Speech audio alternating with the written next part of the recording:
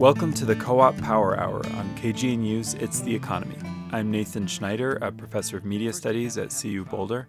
I'm joined today by Jason Weiner. Good morning, Nathan. Great to be here.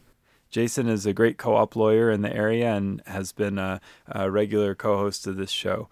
We join you the fourth Thursday of every month to learn about economic democracy and cooperative business.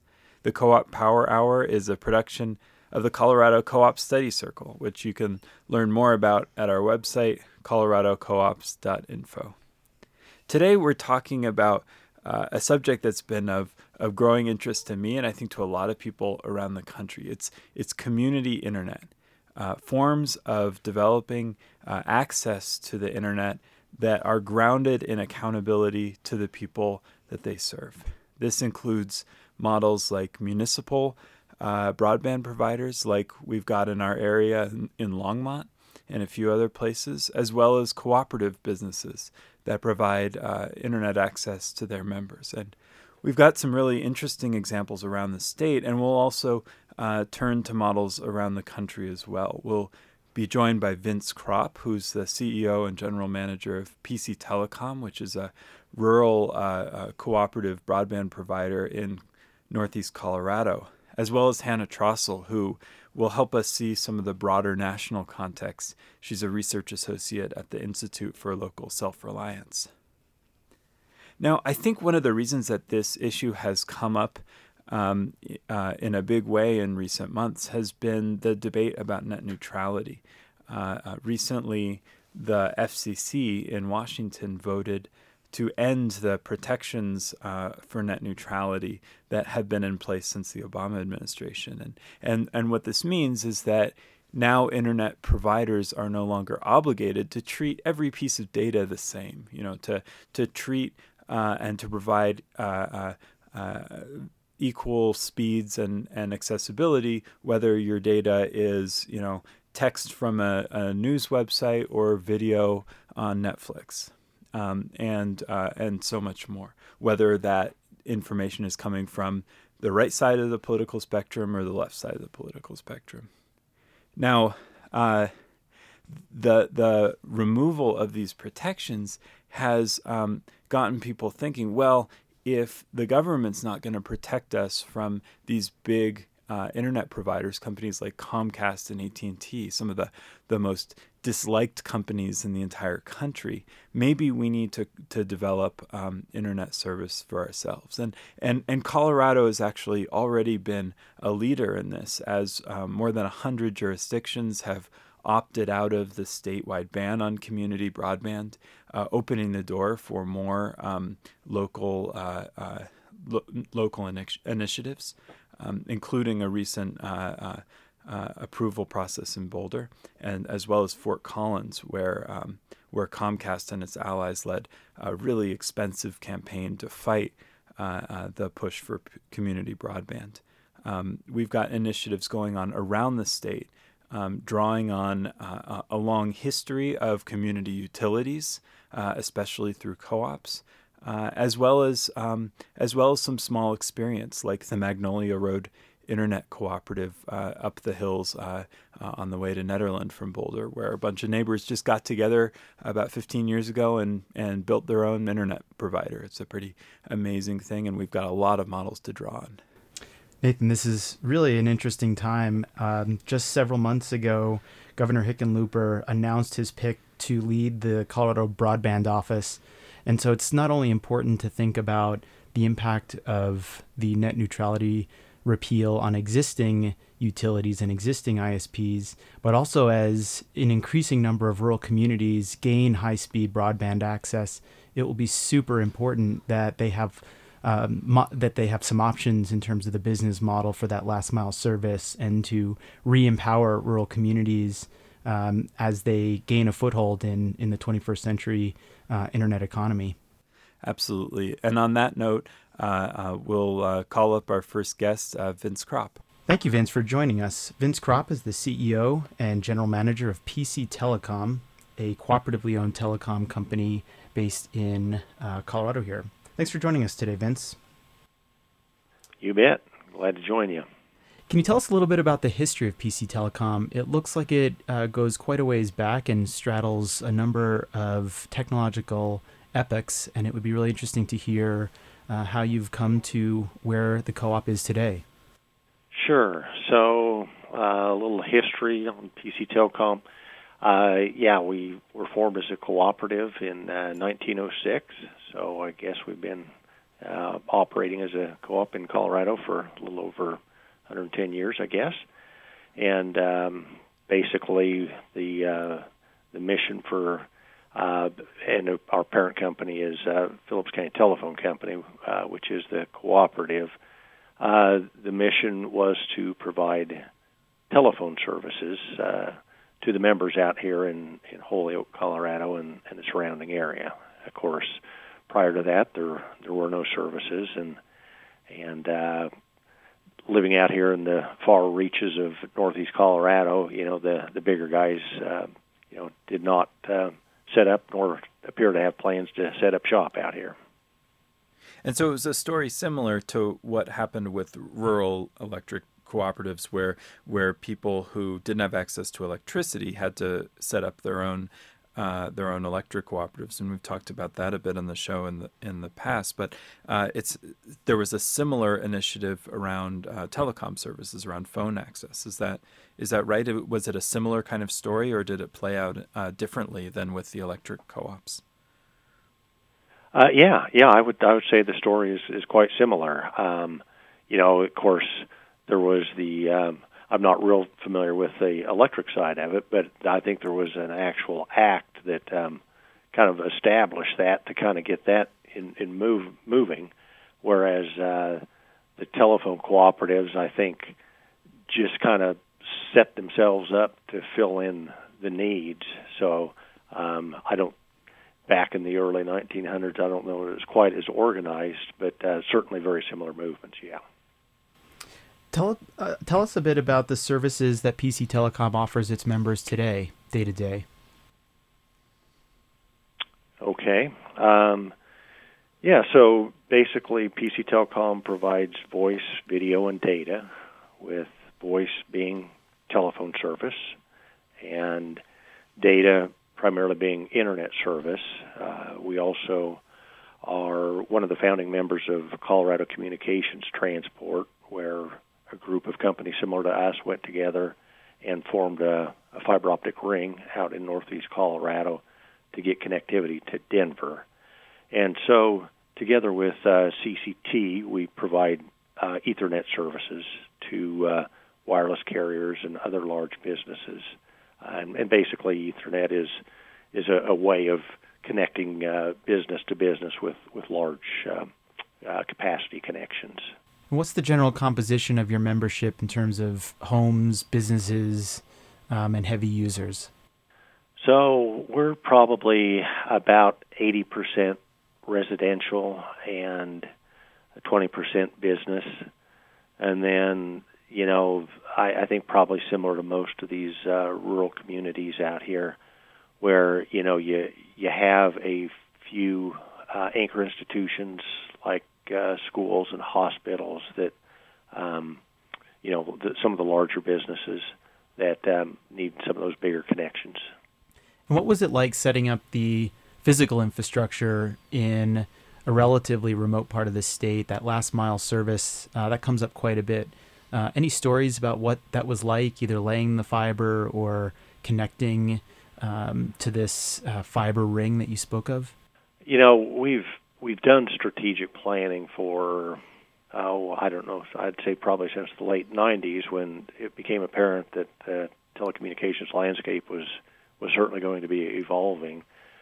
And, one of our missions, of course, was to provide telecommunication services. And as services have started evolving from telephony-centric type services to internet-based services, we recognize the need for increasing capacity and speeds for our members. So in the early 2000s, I think it was around 2006, we applied for a rural utility service loan and obtained that loan And so I think it was in 2007 we started installing fiber optics with the goal of taking fiber optics to every member within our regulated footprint at the time. And then within, I'd say probably shortly after 2010, we completed that, where basically all of our members in our original co-op area are connected via fiber optics. I'm jealous. Can you say a bit about what that has done for the community? What role broadband access has for the members that you serve? Sure. So it's as you know, and as I guess we hear about some in the press these days about how critical it is to have a good internet connection. It's so important from basically practically all facets of our lives touch the internet in some way, and so a good, reliable connection is so important that I think since our members have had it since 2010 timeframe, I guess no news sometimes is good news, right? We don't hear too much out of our membership about needing to upgrade that. We do certainly hear from some neighboring areas who don't have that, and basically they want to either improve the speeds that they can access, or maybe improve the reliability. And we have actually branched out into a couple of neighboring communities. I mentioned we provide video, and we bought a video system back in the mid-2000s as well, and so we do provide cable modem service in a couple of these outlying areas, and are trying to push fiber optics deeper into those communities, and where they haven't had the robust connections, we certainly probably hear more about it there, and the need to upgrade it and improve the reliability there as well. Now, I'm in a place where I don't have a whole lot of choice about providers, and the option is one of these big companies that one of the biggest companies in the country that nobody really likes. Can you tell me a bit about the difference between the experience I have there with what your members are getting? What's the difference between getting service from a big national monopoly and a regional cooperative like yours? Well, as far as the core internet service, I think it's, I think that the service itself is probably similar. Gigabit service today is kind of the gold standard, and we were one of the first rural areas within Colorado to start providing gigabit service a couple of years ago, and gigabit service is now you can get that service in many areas throughout the country today. Not everywhere, but it's starting to be more prevalent. So I think that the service itself is probably comparable. I think the difference that we can make is more personal touch.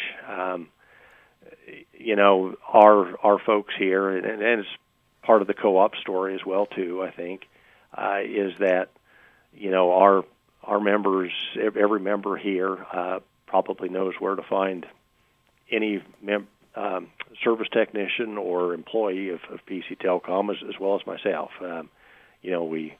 We interact at the downtown, at the stores, at the grocery store. They know where to find us.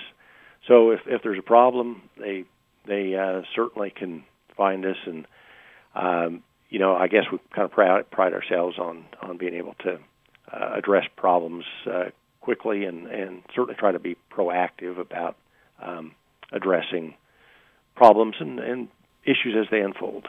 That seems like such an idyllic notion to be able to... So you don't have to spend hours and hours on the phone with somebody from the other side of the world. That's certainly the aim. Occasionally,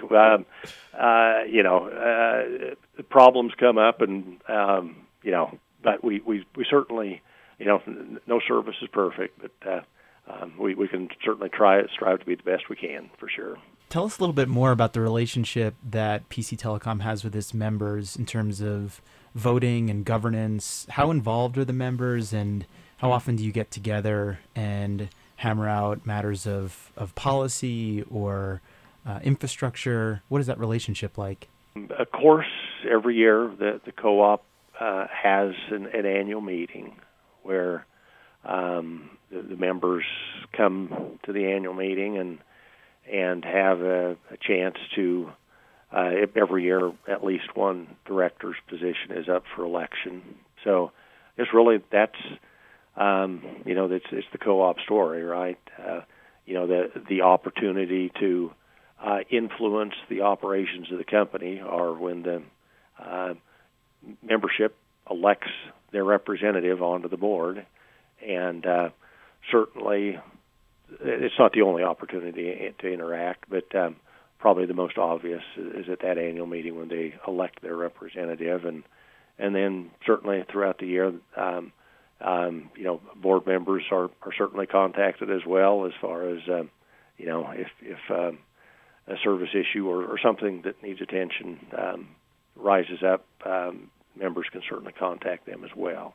So there's certainly representation there as well.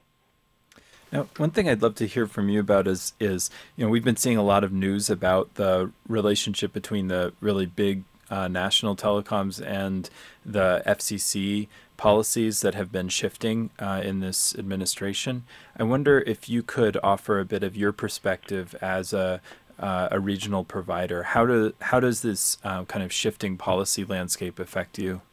I don't see it having a huge impact on us. I don't know that we're really going to change our operations a lot as a result of net neutrality ruling. We will probably continue to operate pretty much the same way. One thing that ruling does do is certainly asks providers such as us, as well as all carriers, to disclose their network management practices. Whether we're doing any blocking of any sites, which we certainly have no intent of blocking or throttling any services, or prioritization at this point. Some of the bigger guys, I suppose. I mentioned that we have video. It's certainly a small piece of our operation today, but some of the big guys, I'd say probably most of them actually, do provide video service. So one example of how that may play out is they may prioritize their own traffic, but if they do, they need to let their subscribers know that. So, I guess as long as everyone plays by the correct disclosure rules, hopefully folks don't see a change, and then they certainly won't in our area for sure. Vince, this has been really fascinating. Thank you so much for taking the time today to talk to us about a business model in telecom service that many of our listeners may not be as familiar with. We thank you so much. Yeah, you bet. Enjoyed the opportunity. Thank you.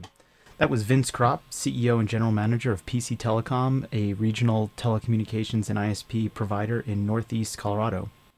You're listening to the Co-op Power Hour, a regular feature on KGNU's It's the Economy, and a production of the Colorado Co-op Studies Circle. I'm Nathan Schneider, joined by Jason Weiner.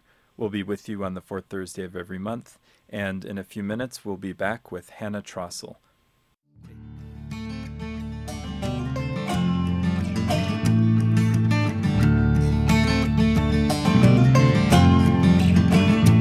Welcome back to the Co-op Power Hour, a regular feature on KGNU's It's the Economy, and a production of the Colorado Co-op Studies Circle. I'm Nathan Schneider again. I teach at CU Boulder, joined by Jason Weiner, a local co-op lawyer and an advocate. And now we're joined by Hannah Trossel, who's a research associate with the Institute for Local Self-Reliance, which is a fantastic organization that does research about different forms of local enterprise and self-management. They look at energy policy as well as communications policy, and really are leaders in the growing movement against monopoly power in this country. And Hannah in particular has been doing some fantastic research about the options and opportunities for community-based broadband service around the country. So Hannah, thank you so much for joining us today. Yeah, it's great to be here. Now, the ILSR maintains a map of community networks around the country, and people can find that on your website. Can you tell us a bit about what that map looks like right now? How you see the kind of state of the community broadband landscape looking? Yeah, the Muni Networks map shows all of the community networks that we have followed so far. We have cable networks, fiber to the home networks, some fixed wireless. We're currently adding any communities served by cooperatives to the map. So that's going to be our big next step. And what are the areas of strength? What are the areas in the country that have been less well served by community networks? Can you give us a sense of what we're looking at, what we have to work on, to build with right now? Yeah. Well, let me back up a moment. I just want to say that there are a lot of networks in the Midwest. There are a lot of networks in the Southeast, and a lot of networks in Washington. The trick there is simply that there are state barriers in place that prevent new networks from being formed. Specifically, I'm thinking North Carolina. There are some barriers in Michigan, some in Missouri. Each state has their own specific way of trying to protect tax dollars.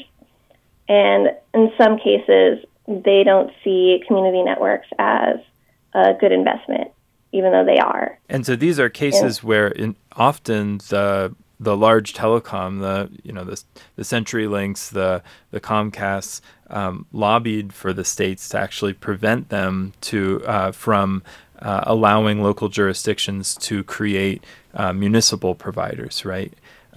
Saying, look, if we're going to get competition from local governments, we're not going to invest in your community. So, state, if you want us to invest in your state, we ask that you restrict this kind of municipal service provision. Is that about right? Yeah, exactly. And so there's this disconnect between what's actually happening on the ground in the state, where people can't get good internet service, and what people at the legislature is actually hearing. What's the case that you make to policymakers about the importance of community broadband among the options available? Not that there are many, but what's your central premise as to why community broadband is such an important option in the landscape? It's because it's democratically controlled. It's controlled by the people who are actually using the network. They know what they need for their community, and they know what kind of internet service will actually work. And so that's why I specifically focus on cooperative networks. They're more likely to serve rural areas. They are controlled by their members. We have several examples of new co-ops being formed in order to provide internet service. It's a really exciting. Are there any interesting anecdotes you can share about a frustrated community that launches into its own initiative? Yeah, there's actually, I spoke with someone over in Michigan. Alband Communications Co-op was actually formed because a man could not get telephone service. And at the time, it was in the late 90s. It caused a lot of problems in the community. They didn't have 911 service. he just gathered together several of his neighbors. He used a phone that was in basically a gas station to talk to a local college about how to build a telephone co-op from the ground up.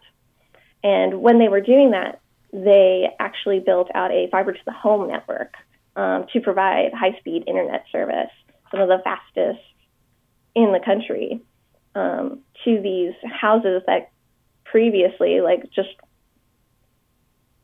a few years before they started the project, couldn't get even a telephone.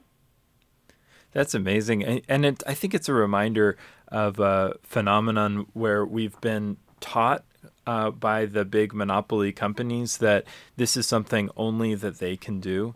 And that providing internet is this kind of magical power that only a monopoly, a monster corporation can have. And you know, I've run into a number of examples like what you're describing. You know, I mentioned earlier on the show the Magnolia Road Internet Cooperative here in Boulder County, and it was again a group of neighbors who, you know, a number of years ago weren't getting the internet service they wanted, and you know that they had some engineers among them, some people with a few specialized skills, but with that and trying out some different technologies and different devices, they were able to set up their own system. And, you know, they now even keep their equipment like in a storage container in North Boulder. It's pretty amazing. You know, it's just like the container that someone might use to keep an extra sofa is where they keep all their equipment to keep the internet going for a whole neighborhood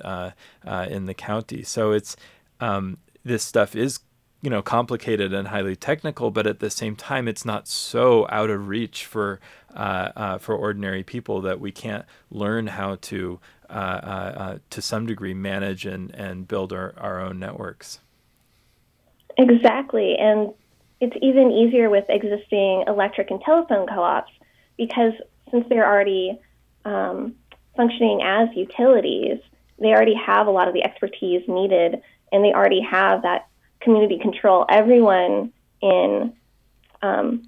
just knows who their co-op is, and how there's an implicit trust.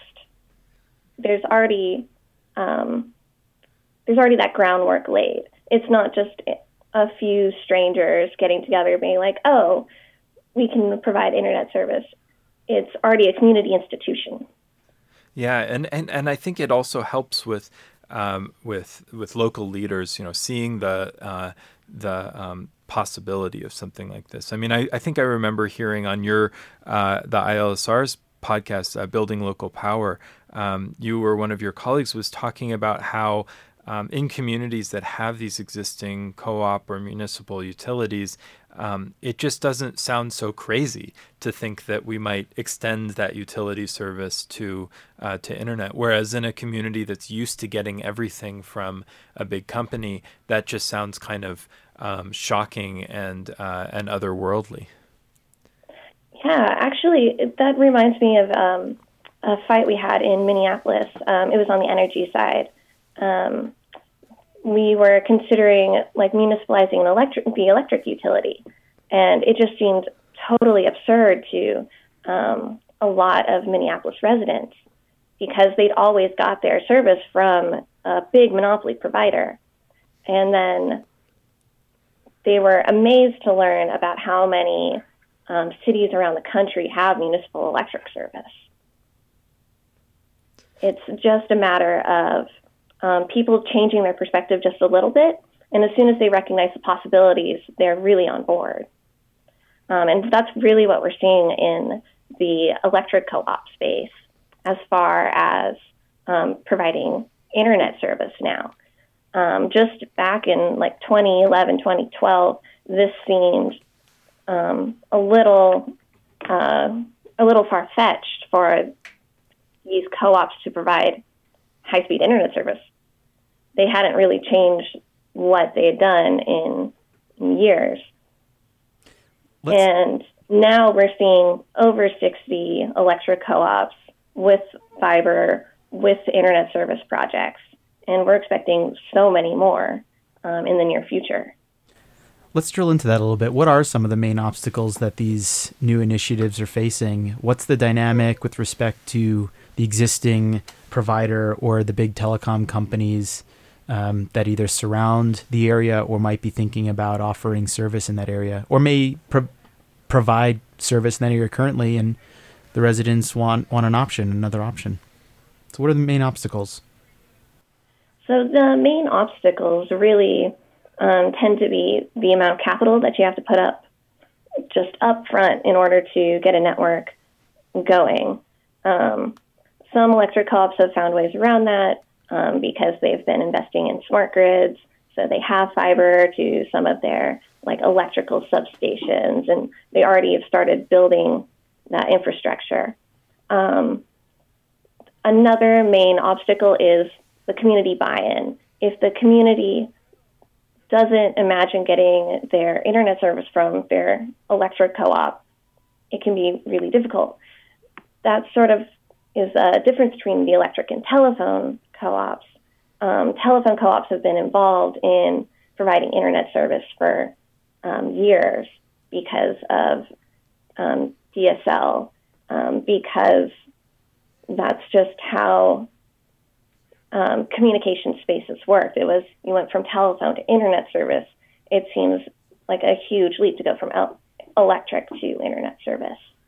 And so once you get the community on board, and oftentimes it's the small businesses really recognizing how much improved connectivity would help their business, then those barriers can start to disappear. Now, there are some states that also put specific barriers on access to capital through different programs, but those are smaller. It's less of a barrier. Tennessee had one, and they recently got rid of it, and so now we're seeing more interest from the electric co-ops in Tennessee. And where does Colorado fit into that map? It seems like there's a lot going on here, and every election cycle there's another jurisdiction that's opting out of the state ban on municipal broadband. You're sitting outside of Colorado. What does the activity in this state look like from there? There are quite a few co-ops in Colorado providing fiber service. There's actually DMEA, Delta Montrose Electric Association. They have Elevate Fiber. That's their big project. I think their first phase covered about 7,000 to 10,000 people with fiber to the home. And they were initially a little hesitant, but they really came on board once the community got very excited about it. Colorado, as far as municipal networks, has a state barrier that you noted that cities can actually opt out of. It's very unique in the U.S. There's very few other places where you can opt out of a law. But we're seeing more and more Colorado communities opting out just so that they have the ability to look into building a municipal network. That doesn't mean they're going to build one. They just want the opportunity to really fully explore that and see if it makes sense. Because previously under the law, they couldn't. They couldn't even think about it. Absolutely. And many of these communities are moving forward, including in Boulder County. This month, the Boulder City Council is having active conversations about developing municipal broadband expansion. So absolutely. And DMEA is also a leader. That co-op that you mentioned on the Western Slope is a leader in community-based electrical generation as well. And, and they're out there south of Grand Junction, in a very rural area, and they're delivering their members faster speeds than we're getting in, the startup hubs of Denver and Boulder. So it's pretty remarkable what what this can look like. We're going to take a little break. You've been listening to the Co-op Power Hour on KGNU's It's the Economy, and we're here with Hannah Trossel, Research Associate with the Institute for Local Self-Reliance.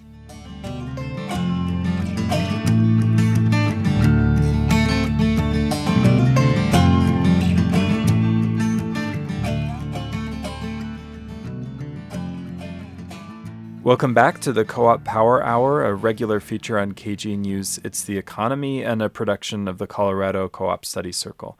I'm Nathan Schneider. I teach media studies at CU Boulder. I'm joined by Jason Weiner, a local co-op lawyer.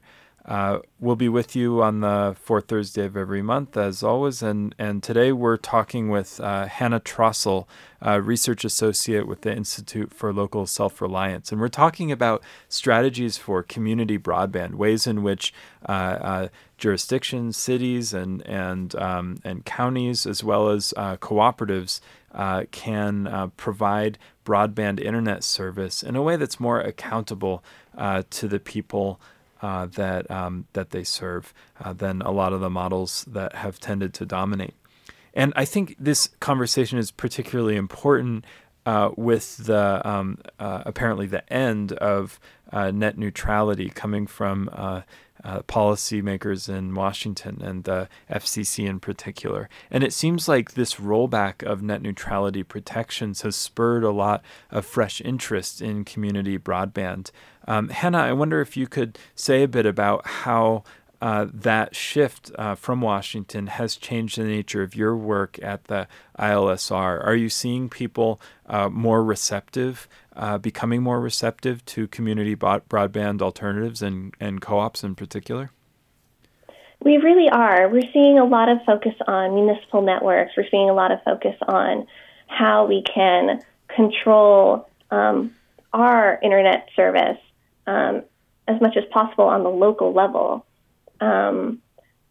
We've seen a number of cooperatives make statements saying that they will protect net neutrality. But the most important part of any co-op is the members that control it. So as long as the members feel very strongly about protecting net neutrality, then they will encourage the co-op to continue protecting those values as well. Do you think it's too much to suggest that we'll look back on this moment and think that it was pivotal in as much as the repeal of net neutrality rules and what feels like a dawn of new business model, new community organizing? Do you think it's too much to say that we're living through a pivotal transformation at this time and that community broadband will seem like more of a mainstream option? I think we're always living through sort of these pivotal transformations. I definitely think community broadband will become a more mainstream option. Cooperatives have already become very mainstream. People have gotten their internet service from telephone co-ops for ages. And now that electric co-ops are also entering that space, that is going to really be a way forward. And how do you see that opportunity play out as between rural communities, underserved communities, and urban corridors?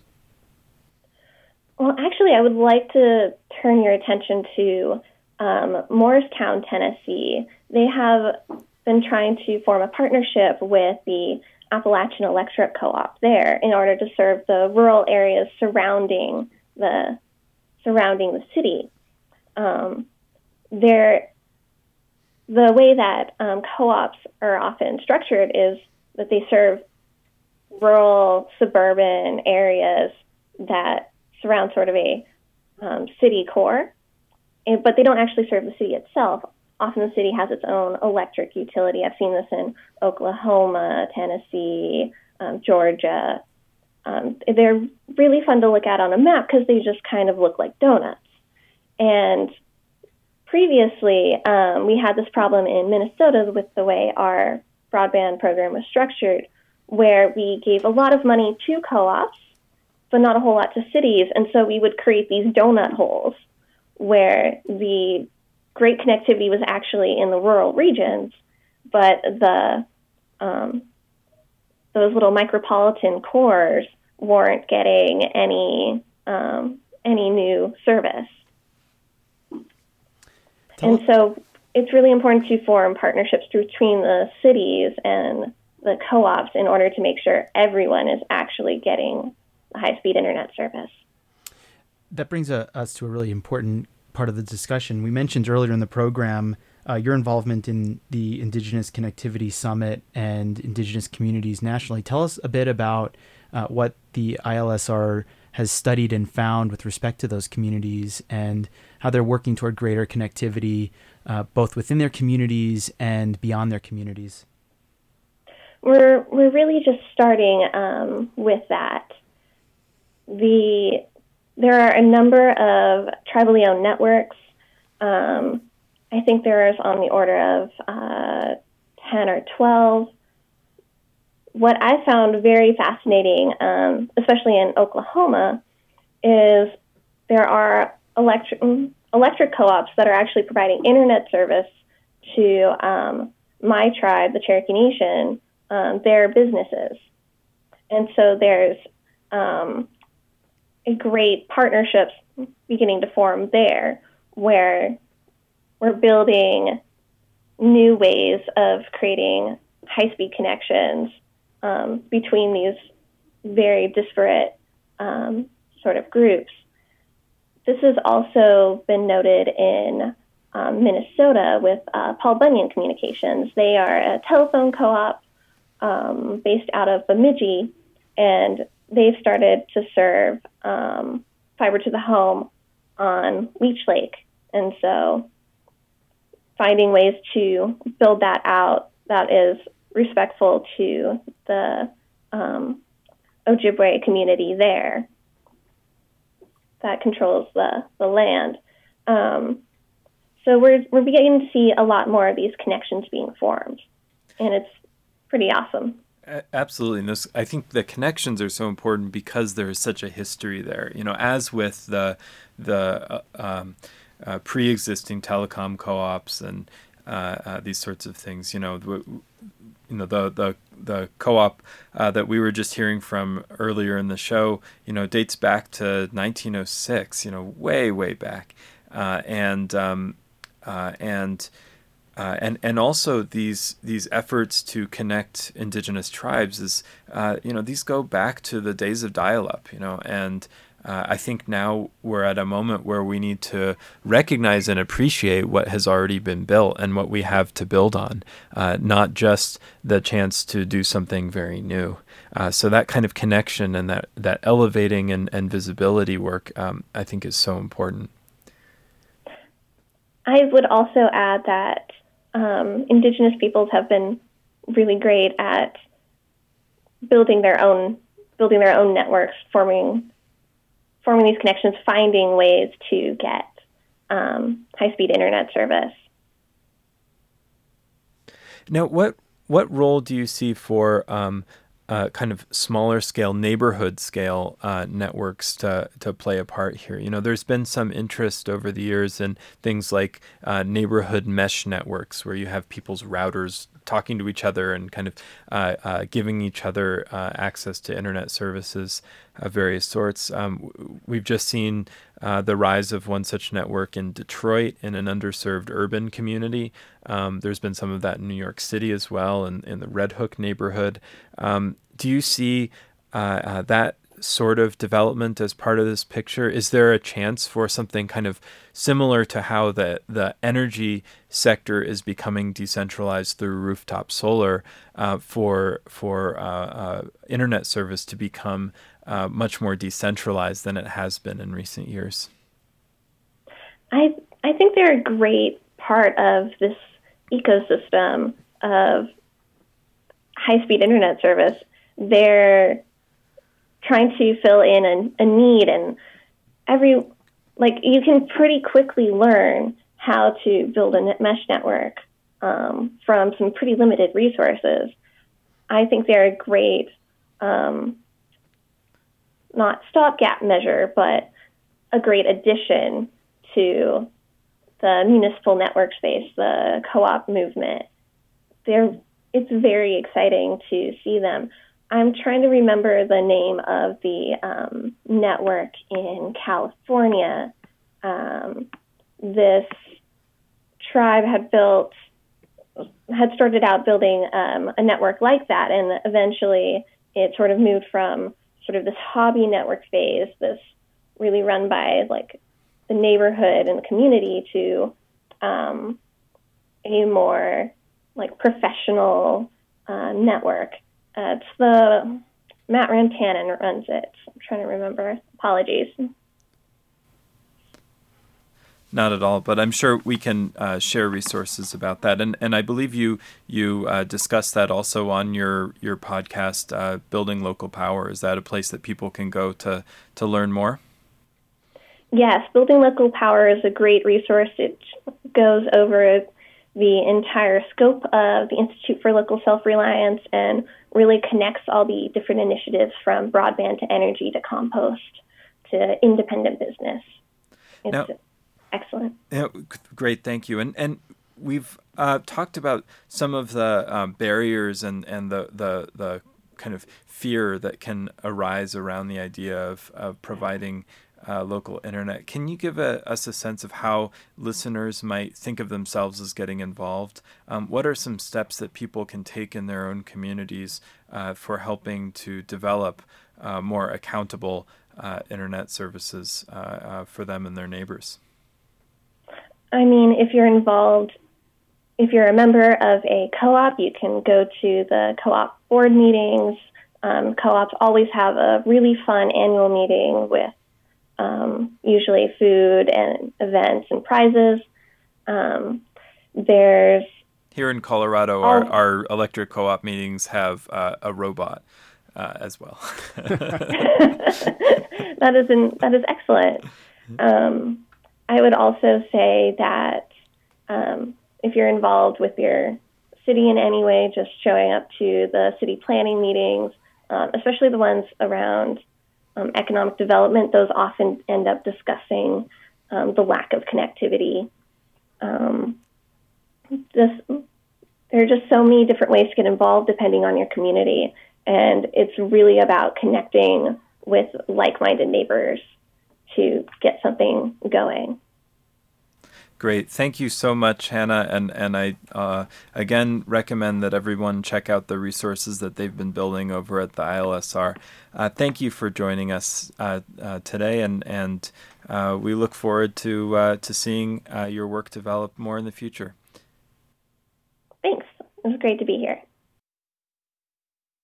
You've been listening to the Co-op Power Hour on KGNU's It's the Economy. It's a production of the Colorado Co-op Study Circle that airs on the fourth Thursday of every month on this station. I'm Nathan Schneider. I teach media studies at CU Boulder. I'm joined by Jason Weiner today, who is a local lawyer and co-op advocate. We'd like to thank our guests, Hannah Trossel, the research associate with the Institute for Local Self-Reliance, and Vince Kropp, CEO and general manager of PC Telecom, a telecom cooperative here in Colorado. This show is part of a range of broader efforts in the Colorado Co-op Study Circle. We're doing live events. We have some new groups forming around worker co-ops and food co-ops and other kinds of models, and we're really eager for more participation, for more people to come in and tell us what you want to learn, and we can put events and radio shows together. You can reach us through our website at coloradocoops.info.